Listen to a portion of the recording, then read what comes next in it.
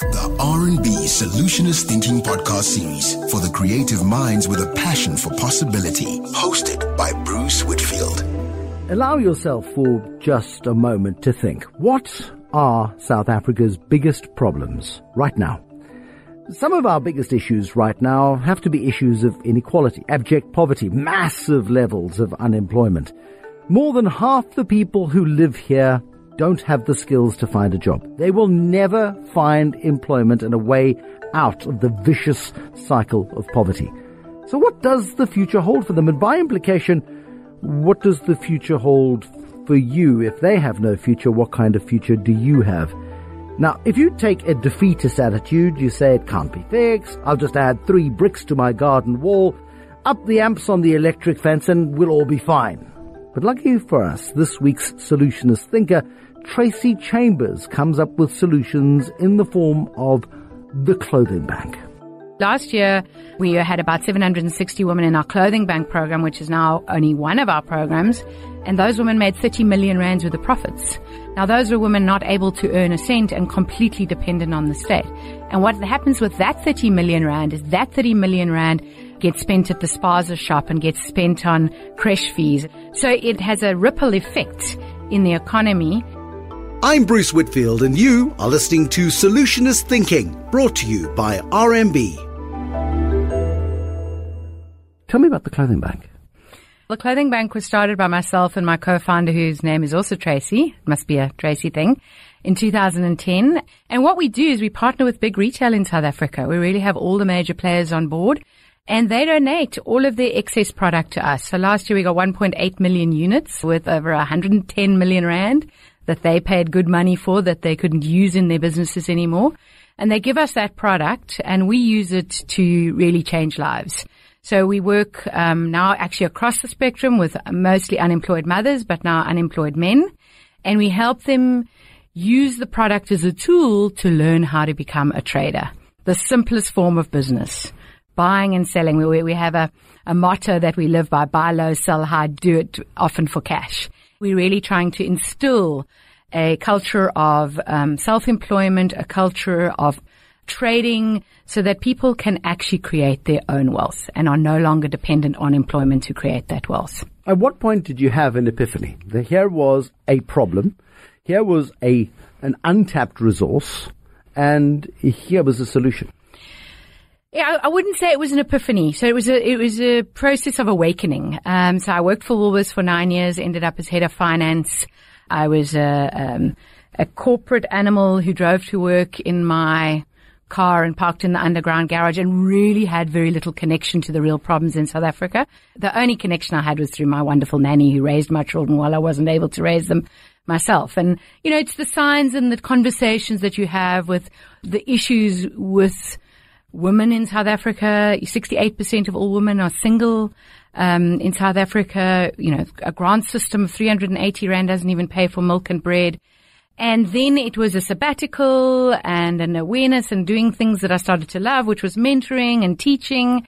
And then Tracy Gilmore, who really forced me to have a cup of coffee with her and around an idea she had, and essentially put that all on the table and threw that idea out and added some things that we wanted to do and where we thought we could have the biggest impact, and poof. And one of the things that, you know, did influence my thinking was knowing that there was excess product, but also knowing that I would give my secondhand clothes to my nanny, who was actually naturally entrepreneurial, and, you know, she would be making 3,000 rand a weekend, trading in my very average clothes. So it was all of those things, and a very practical solution, really. I can't say I woke up with a dream one night and went, there it is. It was really signs. But it's the openness to pick up on the signals that differentiates people who come up with great ideas from the rest of us who simply choose to put our heads in the sand or choose to ignore the obvious, or simply think, that sounds like a bit too much trouble. When you were sitting at Woolworths doing your corporate job and realizing that there was an incredible amount of waste in the system, where did that waste go before you started harnessing that waste? So what retailers are doing is they're either putting it in landfills, particularly homeware, shoes, electrical appliances.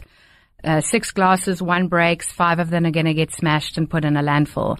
And for clothing, they were trying to donate it to charity, but, bras and high heel shoes were going to orphanages and, there just wasn't a fit. And most of the high fashion merchandise is not what charities need. They need baby grows and pajamas for the elderly.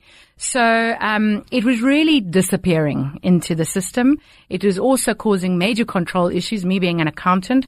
So charities appearing at your back of your door, not necessarily validated. Could it be somebody's brother's, sister's, cousin? So it was really a bit of a mess. And, retail space is expensive.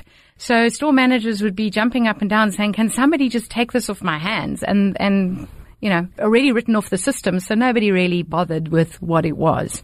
It's only when we started bringing it together. You look at numbers, on a retail income statement and, markdown write-offs, and it's a big number, but you don't have a sense of what that would mean in physical products. Yeah.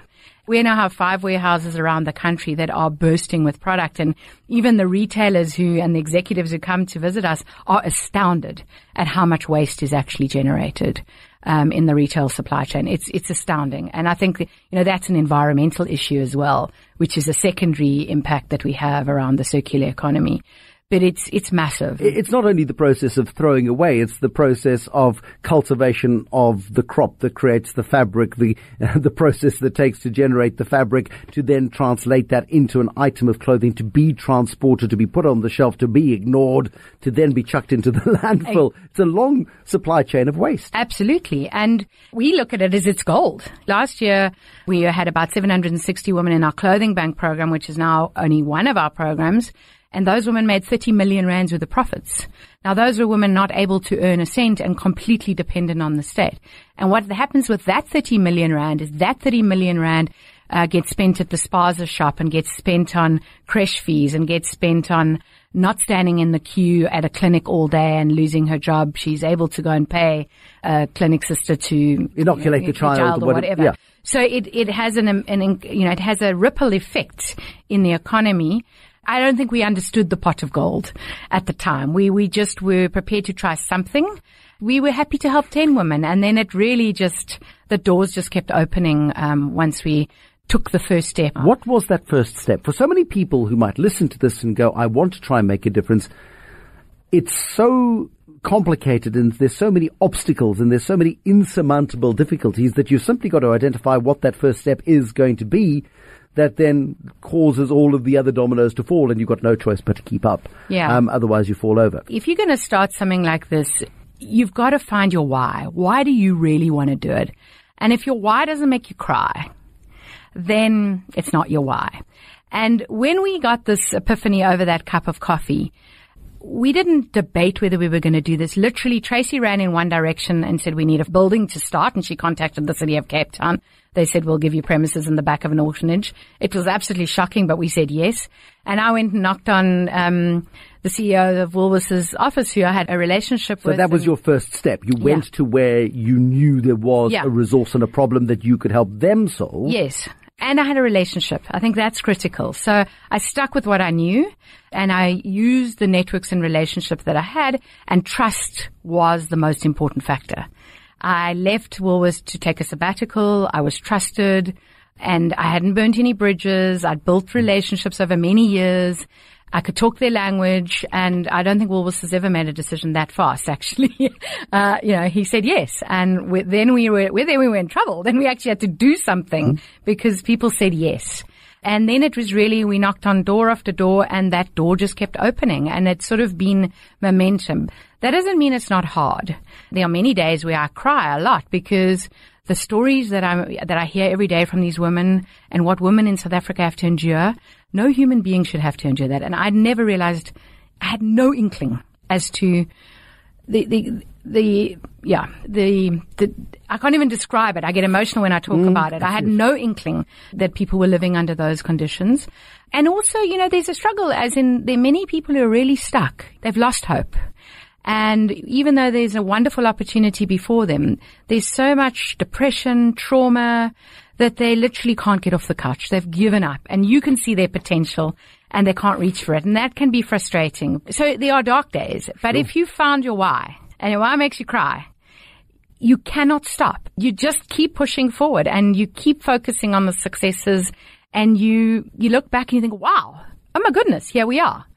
One day at a time. And you let those successes feed you, nourish you, fill you up.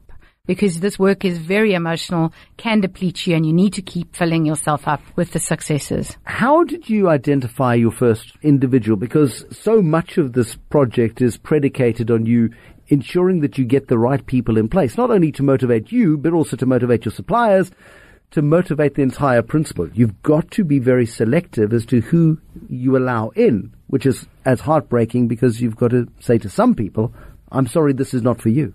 Absolutely. The most critical factor is that somebody is self-motivated, that this is their why. They want to change their life. And self-motivation and what we call internal locus of control, which is a belief that I have control over my life. And we were very clever in the beginning. We didn't realize it. But we went to an organization called the Volunteer Center. And our thought was that if people were prepared to volunteer, then they'd already demonstrated that they had self-motivation. If I'm prepared to work for nothing, just to learn skills, and I don't expect anything in return, then that's somebody that has walking towards opportunity rather than us going to drag her off the couch. And I think that was the right choice. And we've really just developed that and refined that. And we put people through a lot of hoops. We make it really hard to get into the clothing bank because that's part of the test. Do you want this? How hard are you prepared to fight for this opportunity? How do you test that with somebody who has had that life that you said you could never have imagined people have had?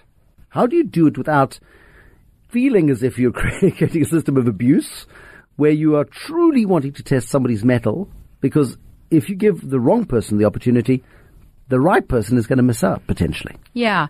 So, we put people through a series of workshops. We play a lot of games. We try and get to the real person because the interview person and the real person are often two different people. And actually, it's the extroverts who are sometimes less likely to be successful, but they interview well. And we're looking for this thing called internal locus of control. And actually, you get really good at identifying it. And somebody which has the opposite, which is external locus of control, is always blaming others for their circumstance. And you can actually hear it in their language very quickly. I couldn't because, and everything else is because somebody else did something to me. We also look for somebody who's hasn't just got a life littered with broken relationships, is able to establish relationships, has a good support system. And then often it's about the timing in her life. Is this the right time for her? And on average, we see that the right time is about 35. So she's had 3 kids from 3 different men.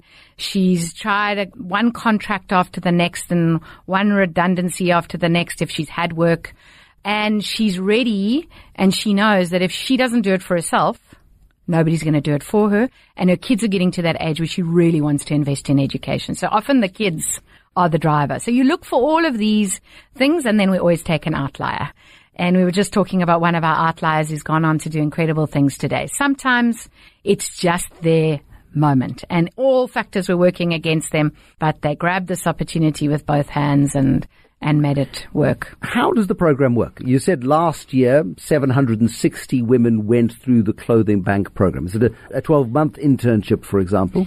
It's a 2-year program. It started as a 1-year program, and then we realized we needed to extend it to 2 years, really because there's so much healing work that needs to go on. We were really working from the inside out, and that's developed a lot over the years.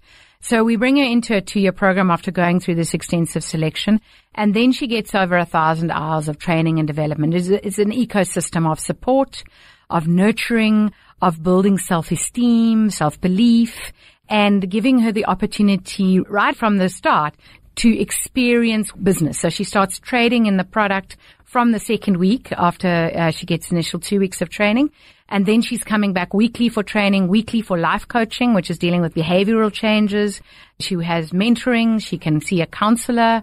And then she's buying and selling all the time. And so we have the capacity to support about 800 women at a given time. So we bring 400 new in a year, and the other 400 are in their second year. In their second year, they do computer literacy. So everybody generally comes in computer illiterate. They leave computer literate, very integrated into marketing tools for their businesses. And we offer a learnership in the second year. Many people could leap to the conclusion, not knowing anything about what you do, that this is a charity. This is about as far removed from a charity as you can possibly get. It's the complete opposite. So I don't believe in charity. charity destroys dignity. And if you listen to the women in our program, they'll tell you the last thing they want is charity. They want to learn how to do this for themselves. And it's a great joy. I mean, women will tell me, they'll come into my office regularly and say, Tracy, you won't believe it. I just paid for my child's university education. And the joy and the satisfaction you get of not being dependent on anybody to give your child a bursary. Tracy, I bought this piece of equipment for my business or whatever, and I did it. Nobody did it for me. And that's really what we're trying to cultivate. So whilst we as an organization are a non-profit, but we would considered one of the leading social enterprises because we generate a revenue and are able to fund 80% of our costs with that, the actual principle of charity and giving people things for free is exactly the opposite of what we're trying to work towards. When these people come to you, they have nothing. How do you start them off? How do you get them started on this process whereby they can get the mentorship and the training and the support and the counseling and the stock? So we obviously get the stock from retailers, and it's incredible stock. This is not second-hand stock. That's the differentiation. We're getting hot stock. So we have that. We process that through our warehouse. And then after the 2 weeks of training, which is really developing a healthy relationship with money, is fundamental to success. And that's the first week. And the second week is basic business principles. And then we give her 600 rands worth of stock to get started. But we don't give it to her. She buys it on credit for the first tranche. She pays that back. Very important for her. And then she starts trading. So that 600 rand will become 2,500 rand overnight. And then it's buying and selling, and we run a cash business from then on. So we work really hard to unlearn the whole credit mentality that is there. And credit, about selling on credit, is about self-belief, that you have something of worth to sell, and that if this person doesn't want it, somebody else will have it. So we work a lot on the psyche. I think that's really important. You started in 2010. 760 women were beneficiaries of this one project, the Clothing Bank project, last year. The multiplier effect of the number of people whose lives you have directly impacted through an idea conjured up in a coffee shop must be quite extraordinary. Yeah, well, we've trained over 2,500 women, but it's ramping very fast now. We took 3 years to really start scaling. People talk about the hockey stick graph, Absolutely. Where you are now heading up the shaft of the hockey stick. Absolutely. And we've also, now got all the majors on board, and we're getting lots of products. So with confidence, we can continue to grow. We just had our board meeting last night. One of our board members is on the Woolies board. And she's saying, what about Botswana? What about Namibia? What about the USA? The model is completely replicable. There's excess, and there will always be excess. And there will always be need. There will always be need. And poverty is not only in the developing world. But what is beautiful working with mothers, and this is exactly our intent, if you help a mother, you help a child. You don't just help a child with money. Yes, you do. Those are all very important things. Kids are going to better schools. But it's the self-worth of the mother and the role model that she now becomes. So, and the kids are starting to say, well, my mom was a businesswoman.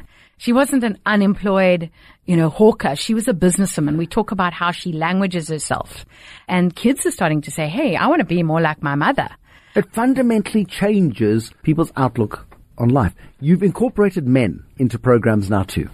We got Clicks on board as one of our retail partners, and they started giving us toasters and irons and kettles. Every time you return your kettle and iron, it comes to me now. And we didn't know what to do with it. Our women weren't buying it. So, many of them weren't working. So we really, again, had a problem to solve, and we had men as applicants, and we chose to go that route. We were nervous because our core was women.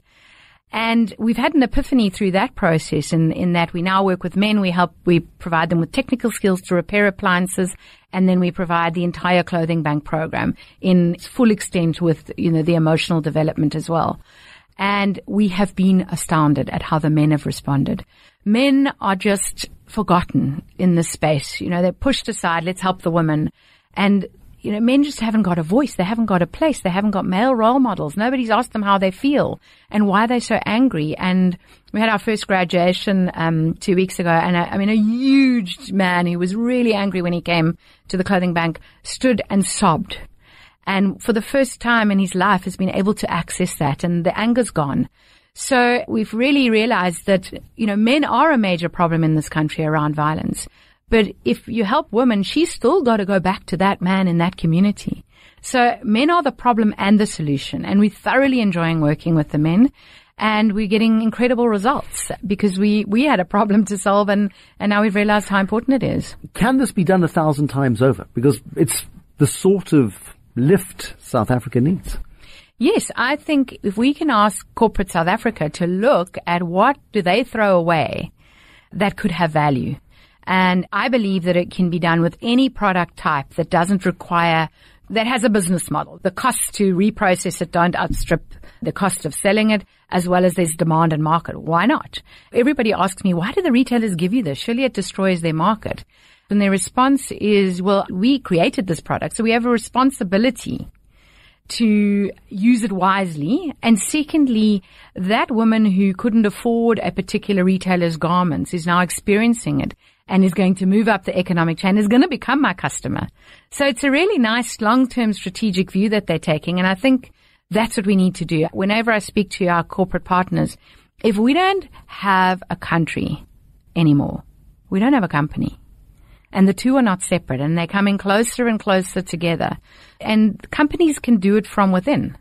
You know, you don't have to create organizations outside or partnerships. The possibilities are endless, and the solutions are not that complex.